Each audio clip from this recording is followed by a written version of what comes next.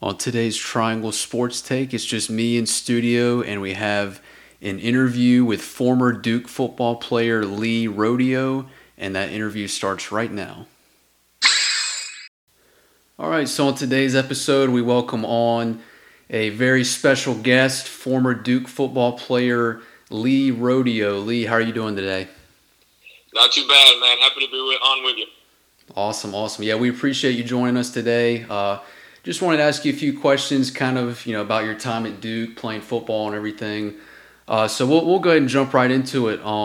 First thing I wanted to kind of ask you about, talk to you about was, it looked like you were a walk-on on Duke's football team. I just wanted to kind of know what the walk-on process was like. Basically, how did you go from, thinking in your mind, hey, I want to be on the football team, to actually being on the football team?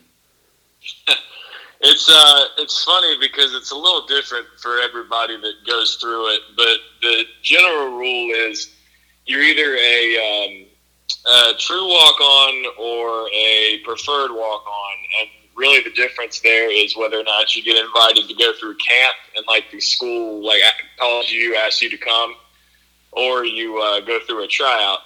And I was a little bit of both. They had asked me. They had offered me a chance to play. Still had to go through a workout, but did it kind of with the understanding that we were on the team. But it all started. I walked off the field my senior year at Northern Durham, thinking that was the last time I'd wear shoulder pads or a helmet. Really had come to terms with my football career being over. Had played in even 10 years. Had a lot of great memories. And when I was considering where to go to school, I was choosing between UVA, Wake Forest, Carolina, and Duke for academics. And just kind of on a whim, I said, you know what the heck? I'll reach out, email these 4 schools. And I know I'm not going to hear anything back, but at least I'll be able to, know that I tried. And I didn't hear back from Wake Forest, never heard back from Carolina. I got like a form email back from UVA. Probably 2 weeks later. And when I sent the email to Duke, my phone rang at home about 20 minutes later, and picked it up, and the guy on the other end of the line said, hey, this is Kent McLeod from Duke football. I wanted to call you and see if you want to come down next week sometime to our office and talk about potentially walking onto the team. And, of course, my first reaction was, you called Lee Rodeo, right? I want to make sure you got the right number. But went down, met with Kent, talked it over. Said they had already filled out their camp roster, so it wouldn't start until after camp. We'd go through a workout in front of Coach Cutt to see where he'd want to put us. But asked if I had any interest in doing it, and I couldn't say yes fast enough, and I guess the rest is history. Okay, very cool. Yeah, that's awesome. And so speaking about your time playing football at Duke, you played there for 4 years, is that right? You played on the team all 4 years?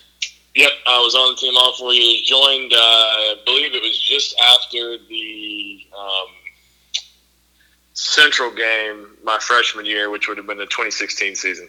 Okay. So out of all the years you were there at Duke, what was, maybe the craziest or the, maybe your most favorite game during those 4 years?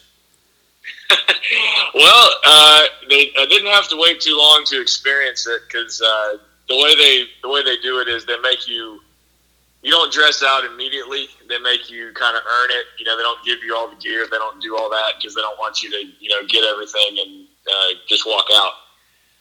So they make you earn it. They make you be on the sidelines and not in uniform for a few games. So actually, the second game I dressed out for, we hosted Carolina. It was either on a Thursday or a Friday night. They were like 15th in the country.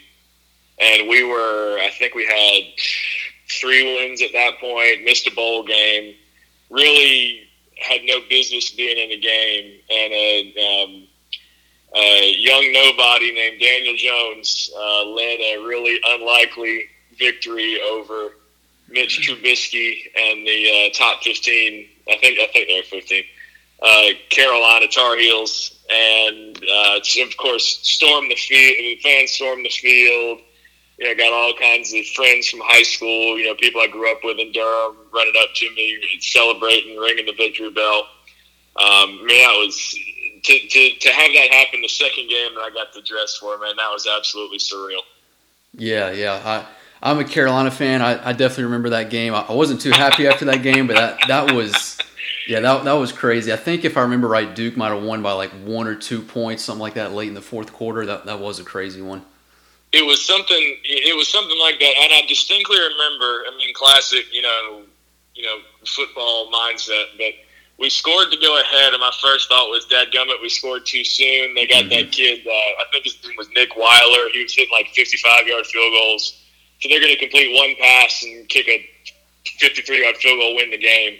And then, we made a couple great defensive stands. I think A.J. Wolf had either a sack or a pressure that changed the game, and DeAndre had a pick, and celebrating the rest of the night. That was a great way to start freshman year. Yeah, I bet. No matter who you're pulling for, who you're hoping to win that one was definitely unforgettable. Yep. Speaking of Daniel Jones, like you just mentioned him, so I know you were on the team with him for a few years. Did you, and he's, as everyone knows now, he's the quarterback for the New York Giants. Did you know at the time he was probably going to go pro, or did you have any idea? Well, we all, of course, with a guy that's that athletically gifted, even early on in his career, you kind of assume that he's got a lot of special potential, like very unique potential in him. To be that tall, that athletic, he can run like a deer. He's brilliant. And I think, obviously, the more he's been on the national stage, the more apparent it's become. But Daniel Jones is one of not only the most hardworking, dedicated people that you could ever meet. He's one of the best people that you could ever meet. He was a year ahead of me in school, but he redshirted his freshman year. So my freshman year on the team was the first year that he actually got to play, and not even going into the year thinking he would play, because Thomas Sirk was supposed to be our starter that year and got hurt at the end of the season.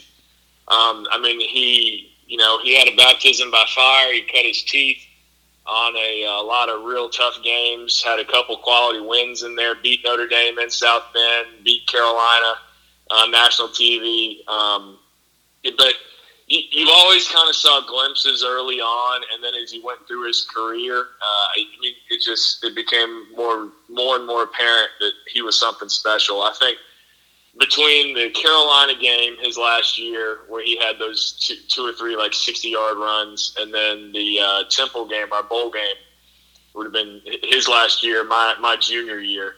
He and T.J. Ramming just, they went on, got to a different level.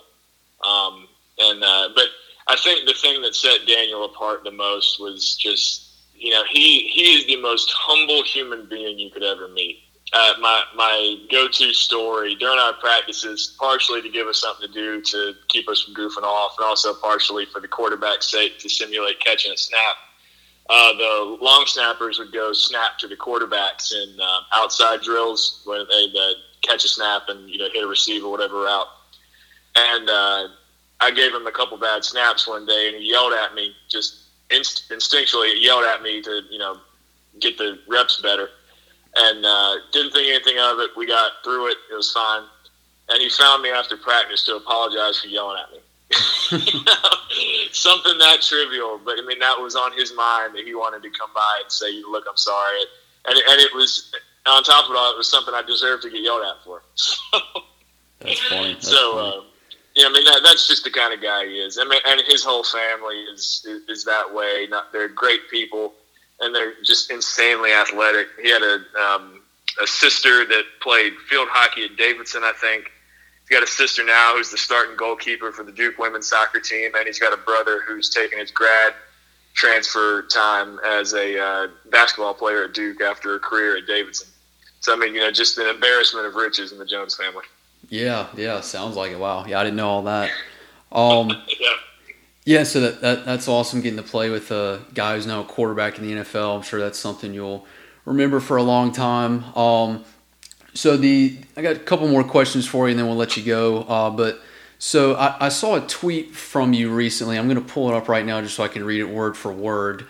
I think I know which one you're talking about. Yeah, I think you know. So, yeah, this is just the last week. I think you said, you're talking about the UNC football team. You said the Carolina offensive line is the reason for 80% of the issues their team has faced on the field this year. But boy, are their celebrations cool and their towels are perfectly placed. So I guess it evens out. I thought that was hilarious. I was laughing when I saw that tweet. And, of course, I had to bring it up when I was talking to you today. So wanted to ask you, what is the most important thing for an offensive lineman then? Is it their actual play on the field, the celebrations, or how their towels are placed? I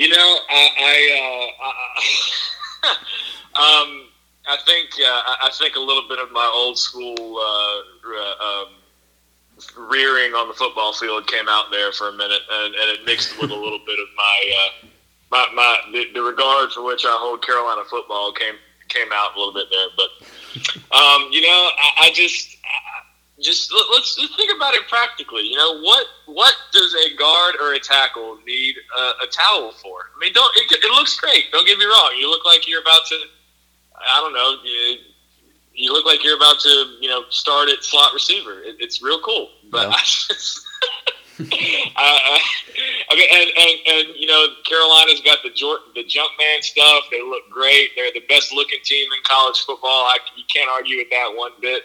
But yeah, the other thing I love is the new trend, the elbow pads that are within it looks like a shooting sleeve. I guess you got a football game at 7, but got to shoot around with the boys at 7:30. So you just got to come prepared for both. Right. But I grew up, like I said, I played football for 10 years before college. I was offensive lineman. Obviously, couldn't keep that going in college. There's not many 5'10", 210-pound soaking wet offensive linemen running around. But I always just grew up with coaches. If it was cold, the O-line didn't wear sleeves. I didn't wear all kinds of extraneous stuff. So I couldn't let that one go. It was I can't remember what game I was watching, but they had been getting mushed all game. But then as soon as they broke off one long run, they were the first ones celebrating. Golly. Yeah, that was funny. Great analysis there. That's the kind of analysis we look for here in this podcast. Love it. But if you're going to have the towel, I will say, if you're going to have the towel, you got to offset it to the right just a bit, and that's the best look. Okay. As a former center, I can comment on that one part. You got to offset a little bit. Just make sure it's secure, and then you're set. Okay, perfect. Offset it to the right. Hey, when I'm watching college football for the rest of the year, the bowl games and everything, I'm going to look for that and see if they're offset to the right or not. Exactly. It's little things.